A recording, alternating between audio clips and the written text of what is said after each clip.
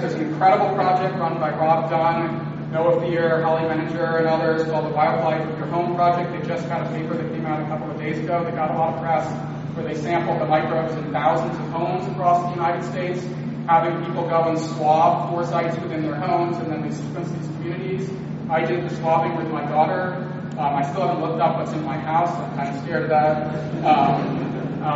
And what we've been doing is sort of comparable efforts. We have a seagrass microbiome project where we're trying to engage the public and other researchers in sampling. We've been doing phone and shoe sampling at a variety of conferences to get people sort of thinking about the microbes in their world. We have a thing called Part-3, which is a collaboration with a group called Science Cheerleaders, which we've gone to hundreds of major sporting events and other events and sampled microbes at their events, and then sequenced some of them. We also cultured microbes from these events and sent a collection of these microbes up to the space station for a growth competition experiment. And the last one I want to mention is our newest citizen science project called the Kitty Microbiome, run by Holly Gans in my lab, where just like Ubiome, if you're interested in your cats or your cat's health, you can sign up to participate in a home kitty litter sampling project and get some data on the microbiome of your cats and participate in a better understanding of cats and their microbiomes. Yeah, it's gross. And so I think to just end here, I'm really excited about the area of studying microbial diversity and microbiomes. I'm really concerned with the complexity of the systems, with the misinterpretation and overinterpretation of what's going on in the systems. You know, the low-hanging fruit is the thousands of examples of confusing causation and correlation, but there are many other examples out there. And I think that by engaging the scientific community, by engaging these other communities, and by engaging the public, we can get to some point where people view microbial diversity as something that is interesting, something that is potentially important, but something that we need to study. And I think I will end there. Thanks.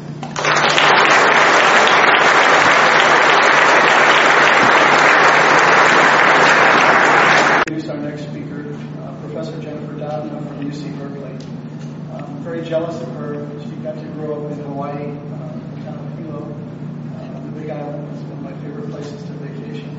She earned her bachelor's degree from Pomona College in 1985 and completed her PhD at Harvard in 1989, focusing on the development of self-replicating RNA based on the activity of a self-splicing group 1 intron. In fact, a recurring theme in her career has been that RNA, of course, can function, as we know now, thanks to her and the others who work in this area, can function as a template as well as a catalyst. As a postdoc associate at the University of Colorado, someplace that I attended as well, she crystallized catalytic RNA molecules with the goals of determining the three-dimensional structure of those catalytic molecules. She continued that work at Yale University, where she became a professor in 1994. And in 2002, Professor Doudna moved to UC Berkeley, where her lab began studying the function of small RNAs that control the use of cellular genetic information. This led to her work on bacterial immune systems that you're going to hear about this morning, that employs small RNA molecules derived from viruses to target and destroy foreign DNA. In collaboration with the lab of Emmanuelle Charpentier, she and her team have discovered the function of an RNA-guided enzyme we know now as Cas9. You're going to hear about that as well, whose ability to cut double-stranded DNA can be programmed by changing a guide RNA. They recognize that such an activity can be employed as a molecular tool to do genome editing, and that spawned a revolution in the field of molecular genetics and genomics. She's been honored with many awards. She's a Howard Hughes Medical Institute investigator, member of the National Academy of Sciences. She was named to the American Academy of Arts and Sciences and elected to the Institute of Medicine. In 2014, she received the Lurie Prize in Biomedical Sciences from the Foundation for the NIH. And this year, she and Emmanuelle received the 2015 Breakthrough Prize given to scientists who change the world. Sounds like a familiar phrase to us here, doesn't it? So, without further ado, the title of our talk today is CRISPR Biology and Biotechnology, From discovery to applications, please join me in giving a very warm welcome to Professor Jennifer Doudna.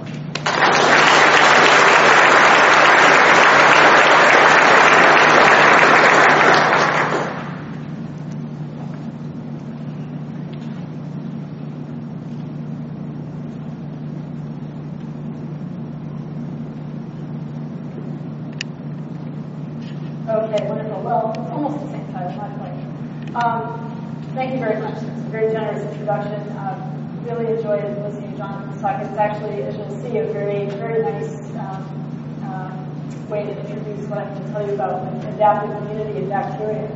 So what I want to do today is I really want to tell you about the sort of a remarkable journey, I guess, that I feel like I'm in the middle of right now with our science that started with a very fundamental question about how bacteria fight off viruses and led to a technology that is now being used in many different kinds of organisms for genome engineering. And so I just want to start with, again, sort of Jonathan already made this point very nicely, that I think over the last 15 or 20 years, I think it was in 1995, it was 20 years ago, that the first bacterial genome was sequenced. And since that time, we know that this field has just exploded. And so it's incredibly exciting to have all of this genomic information at our fingertips. The challenge has been, what do we do with that information? And I basically want to tell you about, sort of ask you to imagine, suppose you could treat genomes the way we treat a piece of, a document in our word processors. We could actually go in and make a very precise change in the genetic information of a cell or a whole organism to enable either study of functions and genes and regulatory sequences or RNAs close to my own heart, or to do things like have a therapeutic benefit for patients. And I'm going to describe to you that a technology for doing this that we've been involved in really came about not through a focused effort to discover that technology, but rather through a basic science project, curiosity-driven effort to understand how bacteria fight off viruses. And so for us, this really goes back about 10 years to a chat that I had with Jill Banfield, who heard her mention also Jonathan's talk, a wonderful colleague of mine at Berkeley, who was one of a handful of labs that in the mid-2000s was assembling genomes from bacteria and made a remarkable observation that many bacteria have a characteristic sequence in the genome that consists of a set of short, repeated sequence elements, about typically 40 base pairs long. So these are shown here in these black diamonds. These are sequences repeated over and over. And in between are short sequences of about the same length that correspond, in many cases, to sequences from viruses that infect these bacteria. And together with, so these came to be called CRISPR before anybody knew what they did. And it was also noted that typically next door to these types of sequences in bacterial genomes, there were located CRISPR-associated or Cas genes.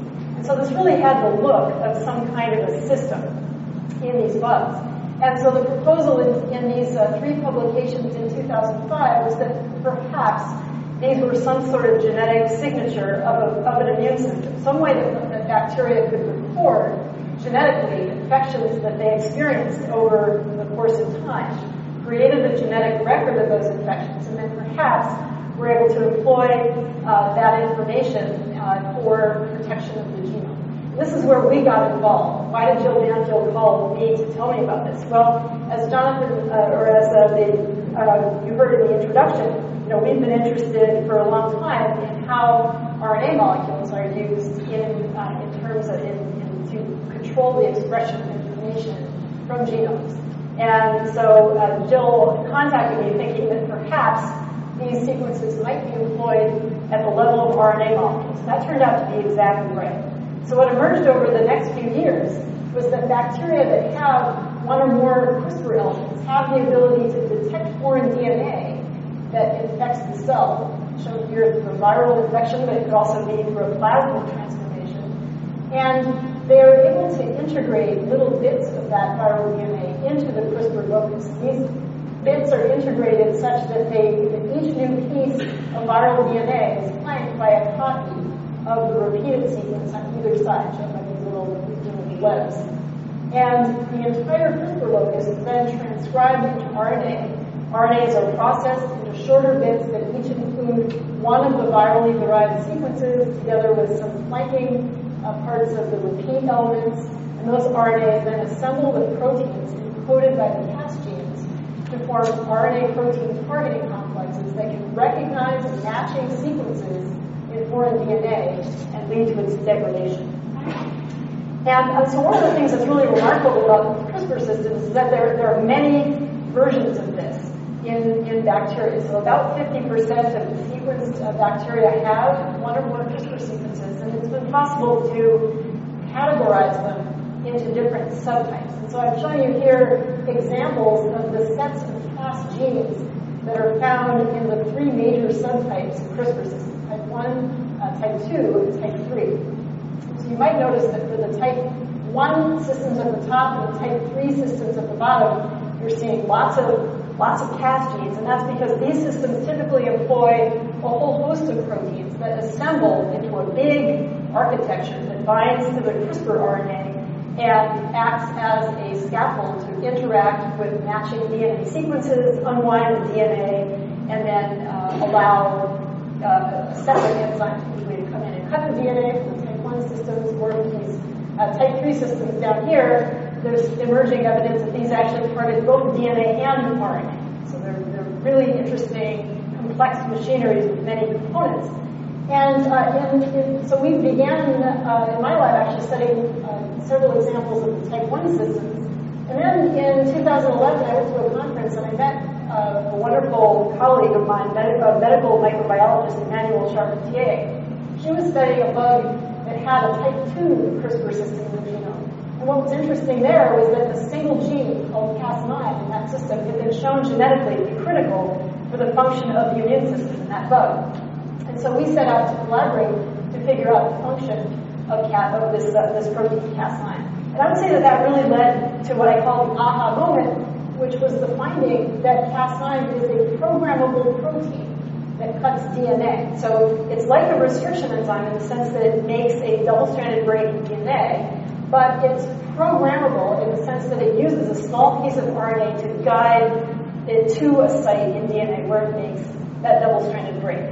So I'm going to show this to you. I want to show you some aspects first about the structure of this protein. So this is actually a 3D printed model of Cas9, where the protein is shown in white. Bound to its guiding RNA in orange, and to a double-stranded DNA target sequence here. I'm going to strip away one of the catalytic domains of the protein, so you can actually see inside the protein. So you can see this is a sort of a clamshell, it has a cleft that binds to the RNA. And what's quite remarkable is that this protein engages with DNA that has a 20 nucleotide sequence that can form base pairs with 20 nucleotide stretch in the RNA. So this forms an RNA-DNA hybrid in the center of the protein, locally unwinding or opening up the DNA double helix and allowing two catalytic centers in the protein to make a double-stranded break in the DNA. Now, when Martin Jinek was a postdoc in my lab at the time doing this biochemical work, had his initial results showing that Cas9, which is now shown to you here as a cartoon, protein bound to a double-stranded DNA molecule. You can see the DNA is opened up. We have the two catalytic sites ready to make a cut. And what was very interesting is that in bacteria, in nature, this protein actually uses two separate RNA molecules to provide the programming information.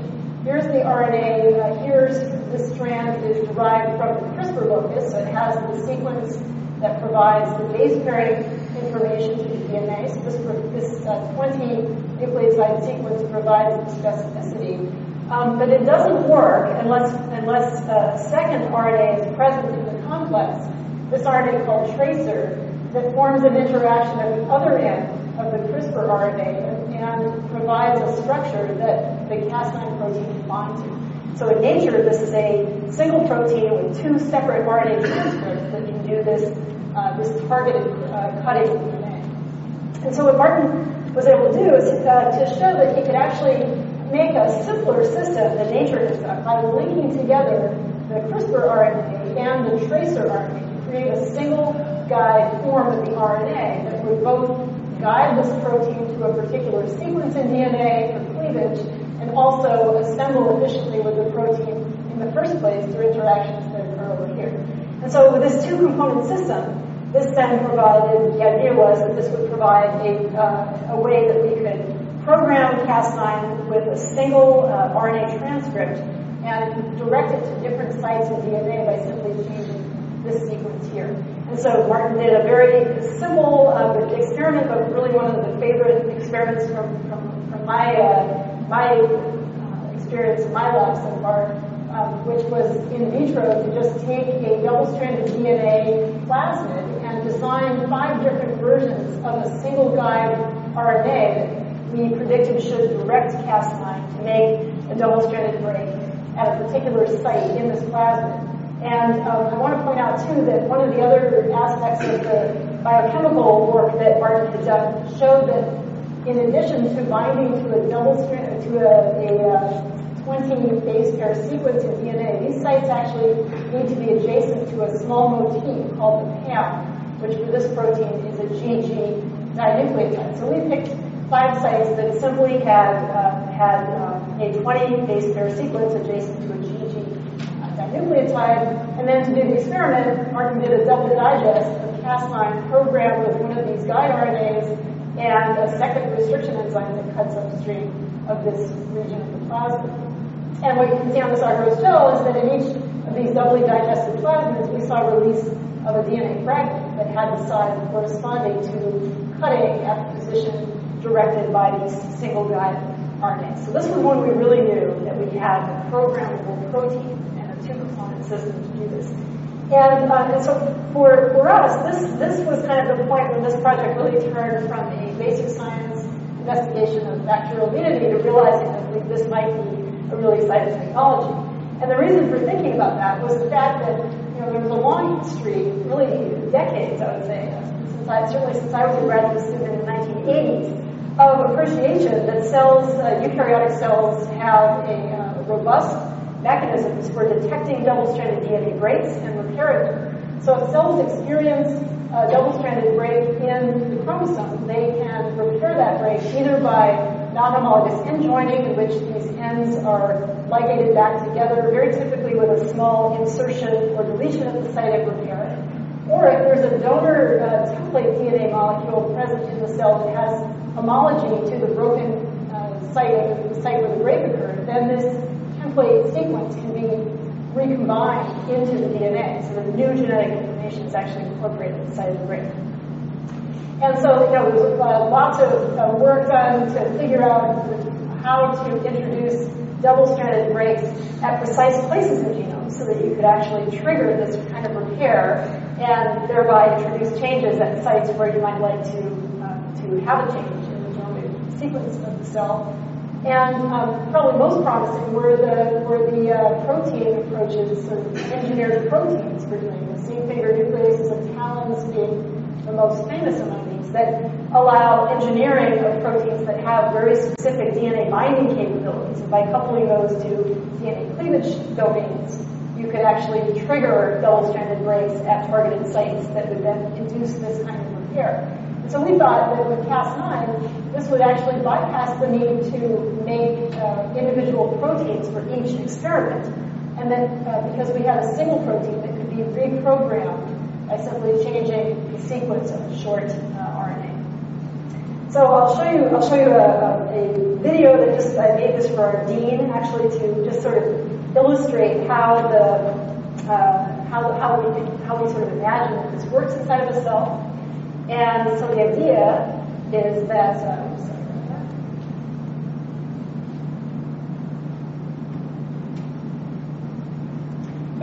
we're zooming into the cell, and of course, in a eukaryotic cell, the DNA is in the nucleus, and it's highly packaged. In chromatin, the DNA is wound around nucleosomes. So this bacterial complex has to get into the nucleus. It has to interact with this highly packaged DNA DNA and search through the DNA until it finds a sequence that matches the sequence of the guide RNA.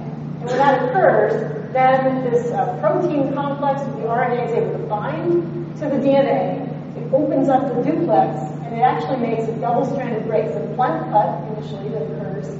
And then this break has to be sensed by the machinery in the cell and repaired. In this example, this is showing integration of a new sequence of DNA at the site of the break. So recombining the new information at a very specific place in the cell. And so what happened was that when we proposed this idea initially in 2012, many labs, including our own, began testing whether this would work in different kinds of cells.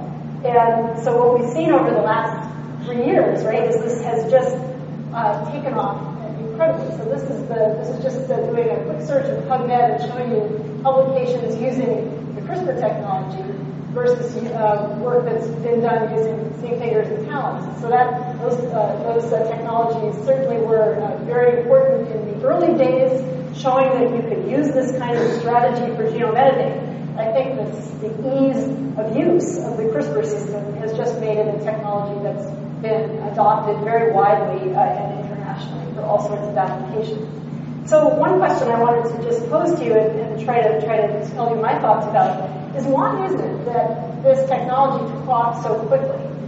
A lot of people ask me this. People in the media ask all the time, why did this technology take off the way it did? And I think there are really a few important reasons for this. One is that sort of what I call software versus hardware. So I would say that the CRISPR system is really sort of like software for the genome. It's easily reprogrammed with RNA versus the hardwired systems that were available previously that involved having to engineer proteins for each genome editing experiment. So it just means that the speed at which one can do these kinds of experiments has accelerated greatly, and it's become much easier to do it. So in my own lab, we had beginning graduate students that come to the lab. They've really never done any molecular biology before. Within a few weeks, they're editing a human genome. They're making new human cell lines with this.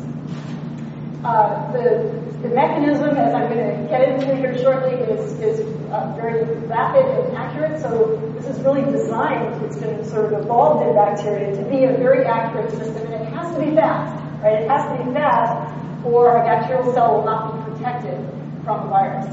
So it's been evolved to operate that way. And finally, of course, this has been now adapted very broadly for use in different kinds of animals and plants. And I'm going to give you a couple of specific examples of how it's being used in those systems in a few minutes. So I want to point out that this system is really what I consider a platform for programmable DNA recognition. So in addition to being able to generate double-stranded breaks in DNA, which are then repaired so that the covalent change made to the genome, it turns out that the Cas9 protein is also very easily modified. Okay? So it's easy to turn it into a deactivated or Cas9 protein that has inactivated catalytic domains, but maintains the ability to recognize DNA at sites directed by the guide RNA. So this can park this protein at specific places in the genome, and that approach has been used for live cell imaging, for things like transcriptional control, activation and repression, and I think increasingly we'll see use of this for epigenetics, where you can actually control things like methylation of certain sites in the genome. So this is sort of using various chimeric forms of Cas9. Also, it's a protein that is, I would say, naturally multiplexed. And what I mean by that is that in bacteria will program Cas9 with multiple different guide RNAs in the same cell because they want to protect against multiple viruses at once. And so that natural property has been adapted for applications in the laboratory by employing multiple guide RNAs to program Cas9 to introduce double-stranded breaks at a number of sites at once. So people can use this to introduce a series of changes in the genome in the same experiment. And if homology-directed repair is used, it's actually being used now to introduce multiple genes into a genome. So you can actually do pathway engineering in a very straightforward way.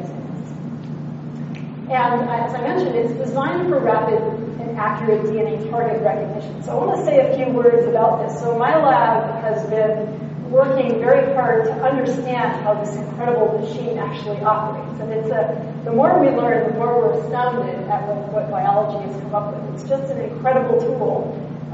It's an incredible protein that is able to interact with DNA very precisely in most cases and to function very accurately. And so I want to tell you a few things about how we understand right now that this protein actually functions. So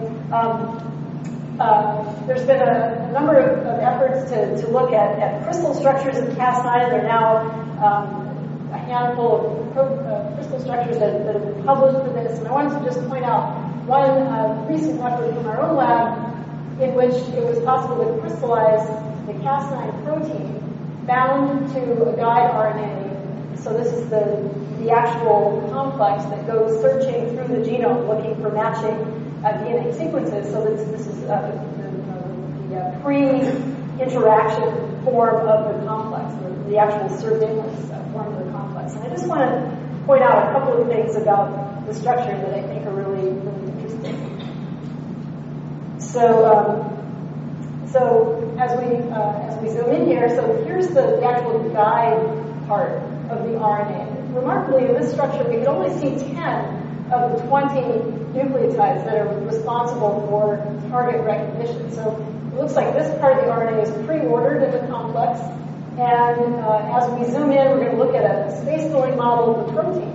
You'll see that this guide RNA is really, this strand is really buried in a cleft in the protein. So these first couple of nucleotides in the guide are exposed to solvent. They're available for DNA interaction, and they're already in a helical conformation, ready to bind to DNA. Now what I'm doing is I'm superimposing this on a structure solved by Martin Virginiak's lab of a complex of Cas9 with RNA and a bound strand of DNA. And the part of the DNA you're seeing here is actually the piece that includes the PAM nucleotide, so just right next door to the actual target site right here.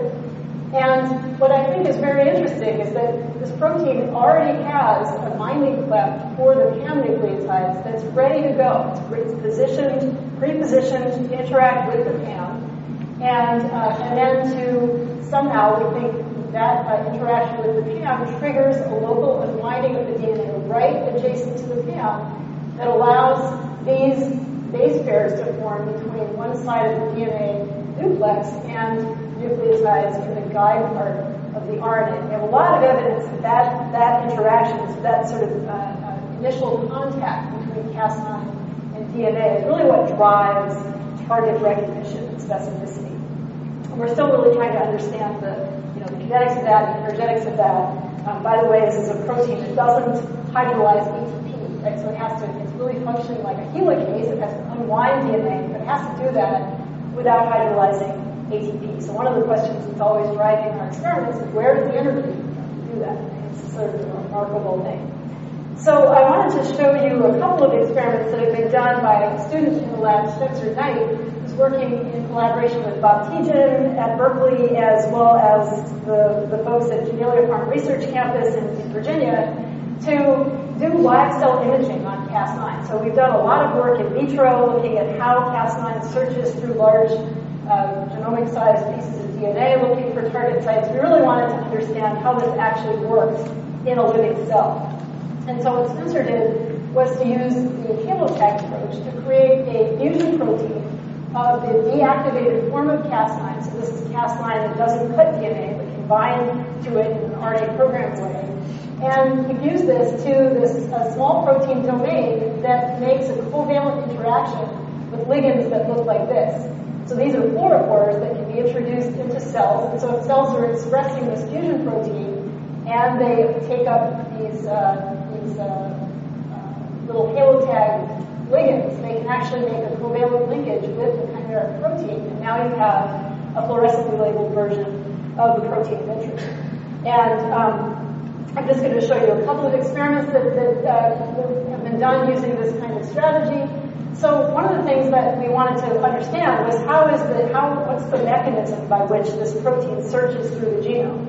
And what we find is that we think that this is a protein that is really able to interact with DNA not through a processive mechanism of binding at one end and then sliding to find a target, but actually we think it's very rapidly binding and releasing the DNA.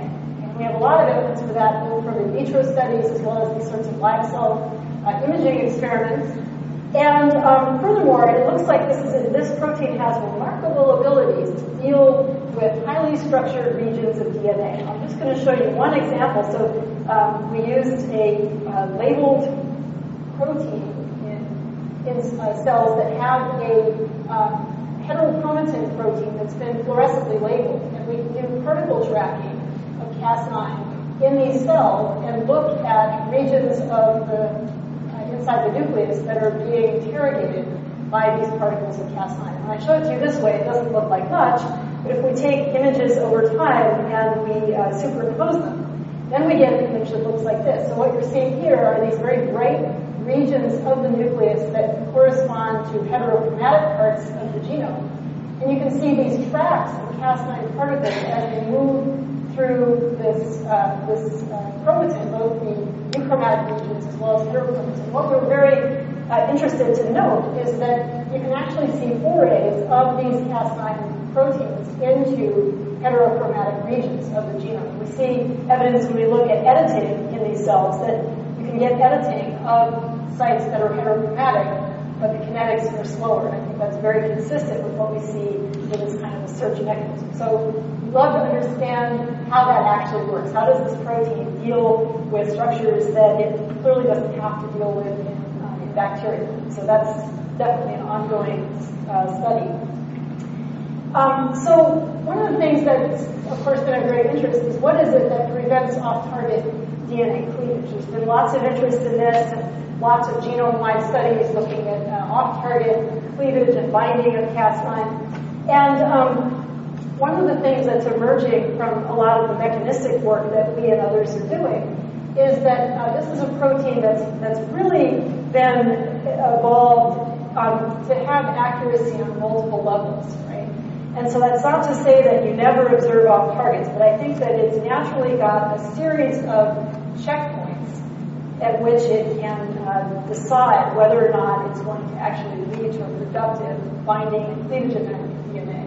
And I just want to show you a few experiments that really were, we set about to test situations where you have a guide RNA that can base pair the DNA but has some mismatches, especially at the end that's far away from the PAM. So it's well established that mismatches here adjacent to the PAM are very deleterious for guide RNA binding. And we think that's partly explained by the structural data that I showed you. It's a very important role of those first few nucleotides in the guide forming base pairs with the DNA right after the PAM interaction occurs with the protein to start unwinding the DNA in a directional fashion from this end to this end. But the question is, what if you have mismatches over here? What's interesting is that certainly in vitro, mismatches here actually have a very deleterious effect on DNA cleavage activity of Cas9. So why is that?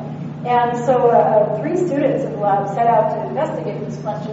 And they started off by, they noted that when they looked at the available crystal structures of Cas9 with bound DNA or with just the guide RNA bound, this is the one that I showed you there, or the protein alone, in every case, this particular domain here in yellow, which is called the H&H domain, is one of the catalytic domains of Cas9, was in the wrong place to actually cut the DNA. So here's the cleavage site in the DNA, and the active site of the H&H domain of this protein is over here. It's about 30 angstroms away from where it needs to be to actually cut the DNA. So all of these crystal structures, although being very informative in many ways, are not showing us the actual active structure of this protein. So we wanted to understand that and figure out how this protein, what triggers it to actually get into a catalytically active conformation.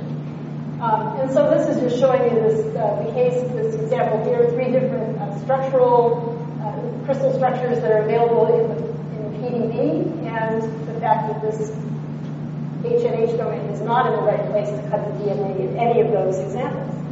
So what 3 students did, Sam Sternberg, Ben LaFrance, and Janice Chen, was they got together and first of all created a model of the active structure of this protein. This was not done in any very sophisticated way. It was just simply taking this H&H domain and rotating it and translating it so that the active site would actually be placed adjacent to the sessile phosphate of the DNA. So we know this has to get over here, and the question is, when does it do that? And what triggers it to do that? And so to start addressing that, Sam and Ben and Janice set up a system where they could actually put pairs of dyes in the Cas9 at different places that would monitor this presumed conformational change in the protein. And so in this first experiment, they placed dyes on 2 sides of the protein such that they would start off far apart, of course, at least according to these crystallographic structures that we had access to, but should end up close together if the protein assumes the active conformation of the DNA.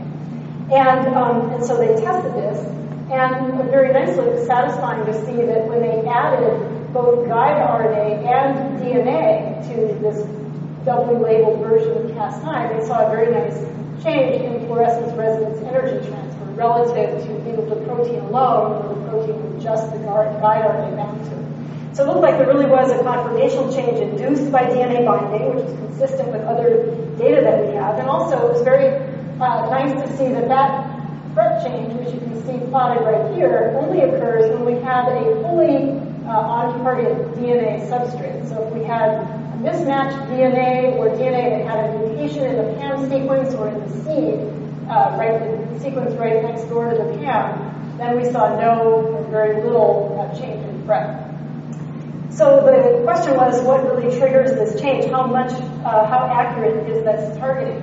And so this was an experiment in which we introduced base pair mismatches from this end of the DNA target, moving sort of starting at the distal end away from where the PAM is, and moving closer to the PAM, and monitoring the change in FRET as you bind each of these different DNA molecules to the Cas9 guide RNA complex. And what you can see is that although one base pair at the very end of the duplex is tolerated, you still see a very robust change in FRET. You see this falling off as you introduce mutations in the DNA, this distal end of the duplex. So it really suggests that there's a sensor that is responsible for triggering a conformational change that's really looking across the whole length of the DNA duplex.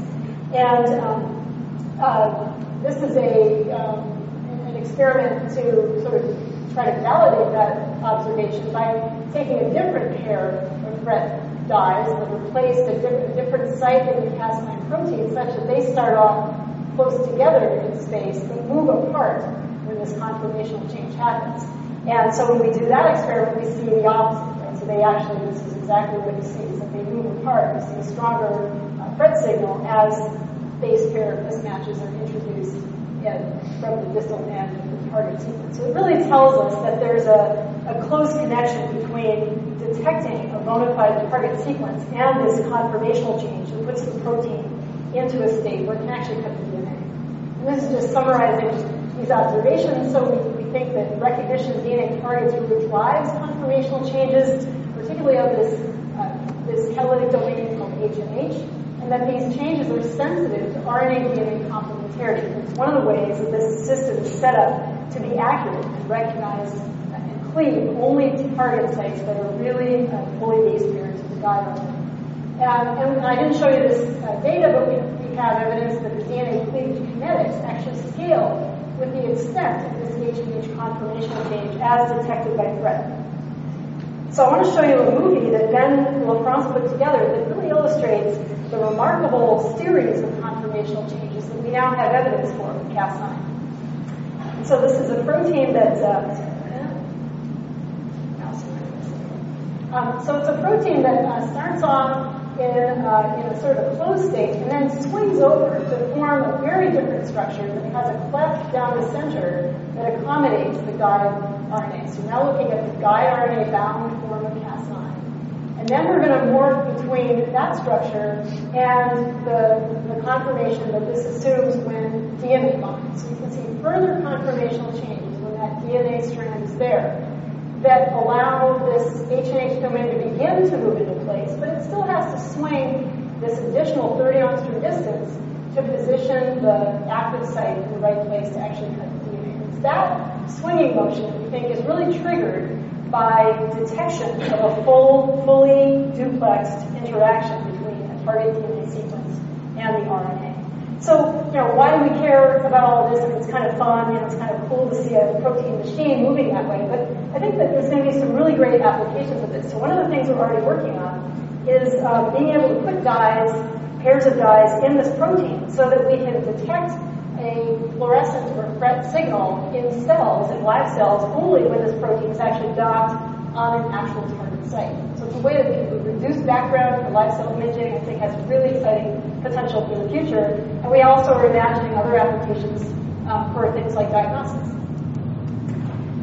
So I want to just in the last few minutes here, I just want to start sort of addressing this question. So, what do we do now that genomes can be edited relatively quickly and relatively easily? What kinds of things does this enable, and where is this technology really going?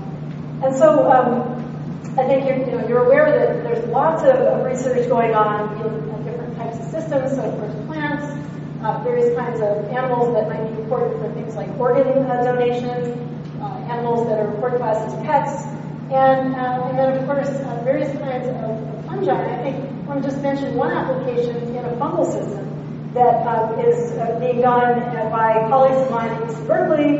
And these are a few slides that I got from Jamie Kate, who's a professor in the Energy Biosciences Institute at UC Berkeley, to describe an application that they've made of the CRISPR system for engineering, in this case, Saccharomyces cerevisiae, and also for industrially important strains of yeast. And so in James' lab, so they've been very interested in engineering yeast to be better at biofuel production. And this, I'm showing you here just an example of a yeast cell that has to have both a transporter to transport in these kinds of substrates. This is a cellulitis substrate into the cell, followed by an enzyme that does the breakdown of the glucose that can then be turned into fuel. And so his labs have a long interest in doing this, and they've been able to engineer yeast that have this transporter and have the enzyme that does the efficient breakdown. But nonetheless, these cells are actually not that good at, they're really not very fast at this reaction. So here's the sort of what you can see for ethanol production when you're using glucose as a substrate versus what you see when you're using a non-glucose or cellulose substrate. So the kinetics are a lot slower, and the question was, could they find a way to engineer these cells so that they would be much more efficient at this process? And so here's where Cas9 comes in. So it turns out that yeasts are actually normally they're really quite good at recombination, but they're not that good at introducing sort of very efficient introduction of new sequences at the site of the break. So they do sort of non-homologous end joining very well, but the introduction of new sequences at the site of double-stranded break is often not that efficient. And so the strategy was to transport yeast with a single plasmid that would encode Cas9 and the guide RNA. So these are being co-expressed and assembling into RNA-guided Cas9 proteins that could then introduce double-stranded breaks in the genome of yeast. And together with introducing this plasmid, they also introduced DNA molecules that could be used as donors for collagen-directed repair at the site of the break. So really the purpose here is to use Cas9 to efficiently introduce a double-stranded break in a particular place that could then be repaired by incorporation of a desired DNA template. And so the other purpose of this was really to be able to do something in vivo that those of us that are biochemists are very used to doing in vitro, which is basically to generate a large library of mutants from which one could select for better enzymes that operate in an actual live cell setting. So going back to the example with the cellulitis transporter, they had a transporter that was working in cells, but it wasn't very fast. And so how do they find mutants that are going to be more efficient in doing that? And so the strategy here was to introduce, together with this plasmid encoding the Cas9 guide RNA to form this complex, they introduced DNA oligonucleotides that included a selection marker as well as a central oligo that was mutagenize. So I think they just used mutagenic PCR to generate this. So they could generate a very large library of mutants in the chromosome very efficiently and very quickly using Cas9. This is just some data showing that depending on the strain that they actually used, they could get very high efficiencies of incorporation of these sequences at this targeted site, especially compared to this was actually the original paper for using Cas9 in yeast that was published from the Church Lab, where they saw they saw it working, but very low efficiencies. And just by playing around with the way that they were able to design the guide RNAs, it's very highly stabilized in these cells. They got, in many of these strains, much higher levels of efficiency and incorporation of these modified, these mutagenized sequences. And so then they can do selections for these cells that have chromosomally incorporated mutations and look for cells that are growing better on cellobios.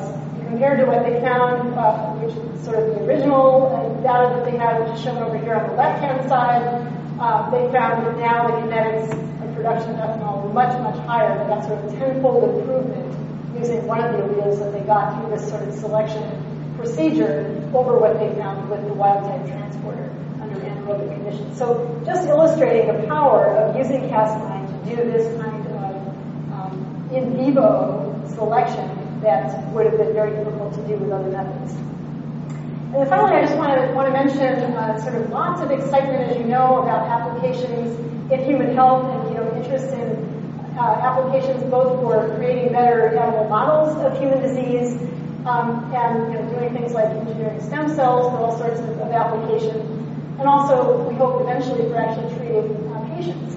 And so one of the actually very early experiments that was done with Cas9, was done initially by Rudy Gainish at Whitehead, but then very closely thereafter by several other people, including my colleague at Berkeley, Russell Vance, was to basically just take the Cas9 guide RNA complex and inject it into fertilized mouse embryos. So this is showing you an example of this. We have a fertilized embryo, and we're holding it there with a pipette, and you can see this needle coming in and injecting material into this fertilized egg.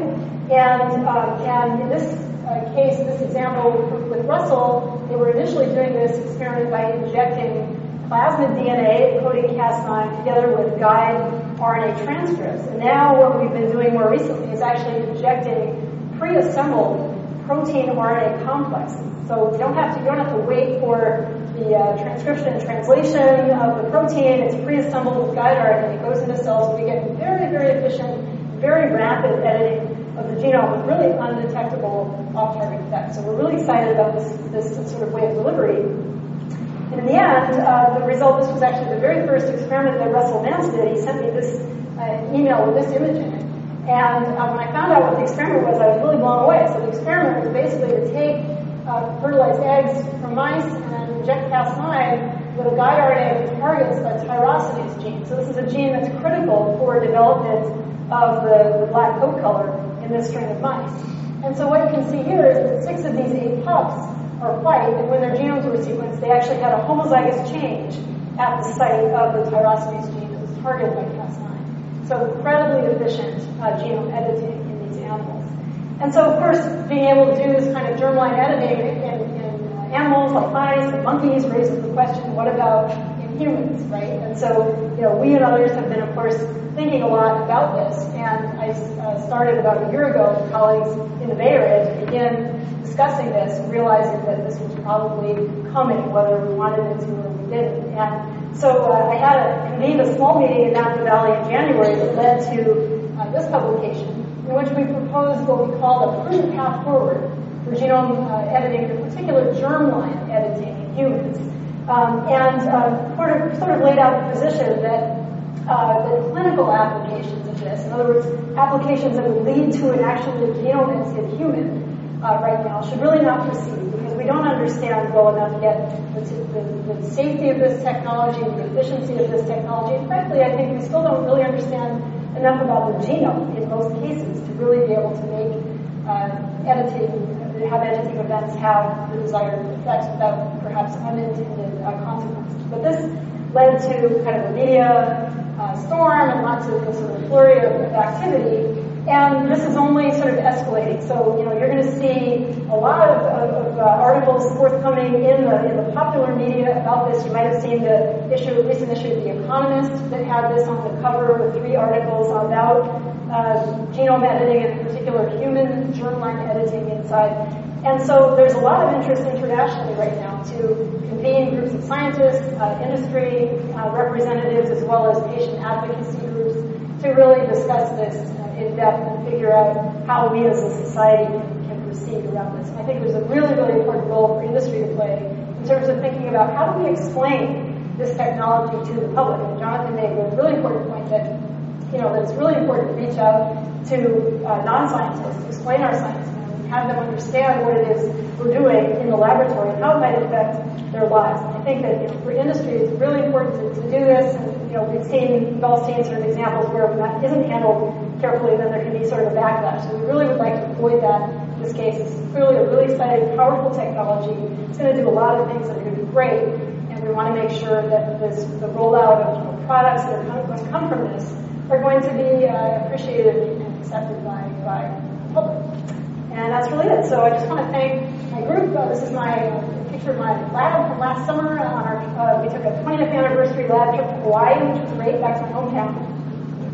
And I mentioned several of these. Well, actually, there's one of these, Emmanuel, Charpentier collaborator. But we've also had some really fun, active collaborations ongoing with these folks here. I want to thank our funding sources, particularly the NSF, that has been really fundamental in allowing us to do this sort of exploratory research that led to an exciting technology. And finally, I just want to introduce you to the Innovative Genomics Initiative and invite you to check us out on the web. So this is a joint initiative between Berkeley and UCSF with a number of academic founders involved. And we're basically interested in academic industry partnerships. We'd love to entertain opportunities to work with Novozymes if you guys are interested in that. So thank you very much.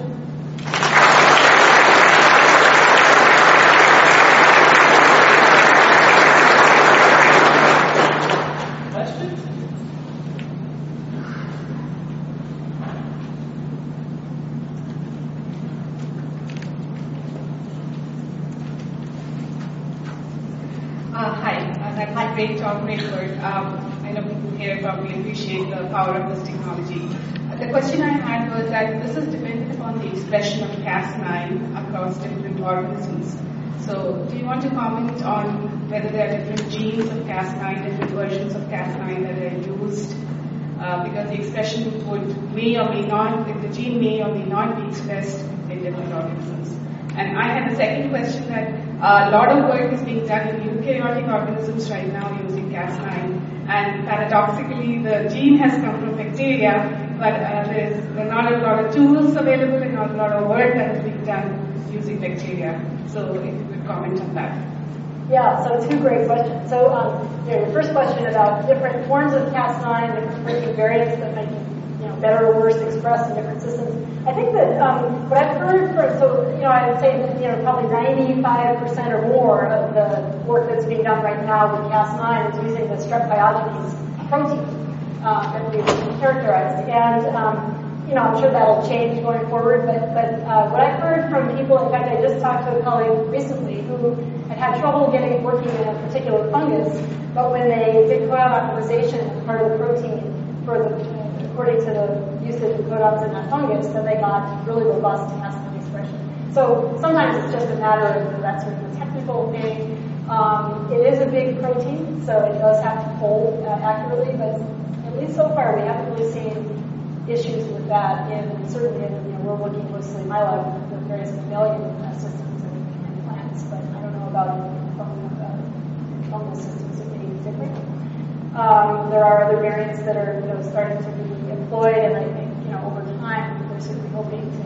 I sort of imagine having the New England Biolabs version of the Cas9 toolbox, where you basically can pull out a Cas9 that's appropriate for your particular cell type or application, has the PAM specificity, et cetera, for a given experiment. It take a while to get there, but I think that's an exciting sort of thing to think about. And your other question was about Using bacteria. Yeah, right, using it in bacteria, microbes. So yeah, it's interesting. I mean, you're right. It hasn't been used very widely yet in bacteria. Why is that? Well, I think largely it's because there already are pretty good genetic tools in bacteria, right? I mean, they've been working on it for decades. The tools are there to do a lot of the manipulations that people want to do. That being said, like this example in Cerevisiae. Cerevisiae is, again, it's a great model organism. There's lots of very easy genetic manipulation that you can do. Nonetheless, there are certain kinds of applications where Cas9 could really be beneficial. So I think probably we'll see over time more and more applications in bacteria, and why not? I mean, it's designed to operate in these types of cells.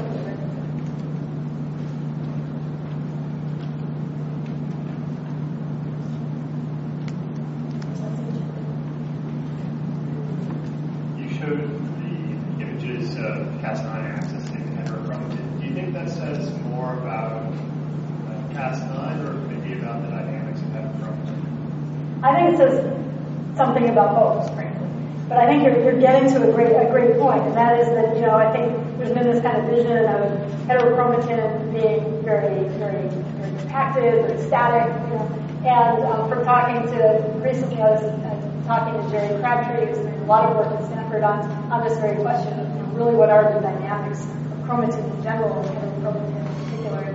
He really tells me that a lot of their data point to a much more dynamic structure that we're sort of taught to think about. So I suspect it's a combination of the two. And the other thing is that we don't really know at what stage, say, in the cell cycle that kind of targeting might be occurring, right? And whether there could be proteins that are actively unwinding chromatin structure that allow Cas9 to get in. I think there's still a lot of questions that we would like to try to address to answer that. Are these affected at all by modification of the DNA, like methylation, or is it totally independent of that? Seems to be totally independent. Yeah, it's a great question. Early on, people thought, this must affect it, but it doesn't seem to be the case. One last question. Over here. Okay. Matt, why don't you go ahead? Thank you. I was just wondering, could this also open up for very targeted antimicrobial control? Yeah, I think absolutely. I mean, I think there's already a few papers in the literature on that idea.